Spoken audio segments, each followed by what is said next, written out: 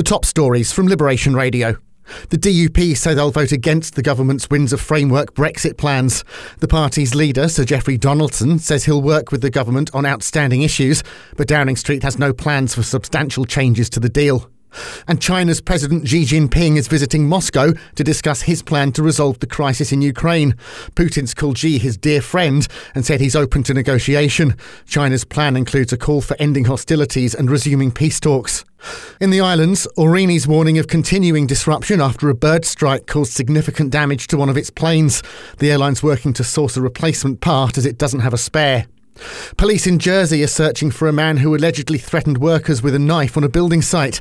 The man entered the site and made threats when asked to leave. In Guernsey, community COVID-19 testing is being further scaled back, with lateral flow tests no longer being free.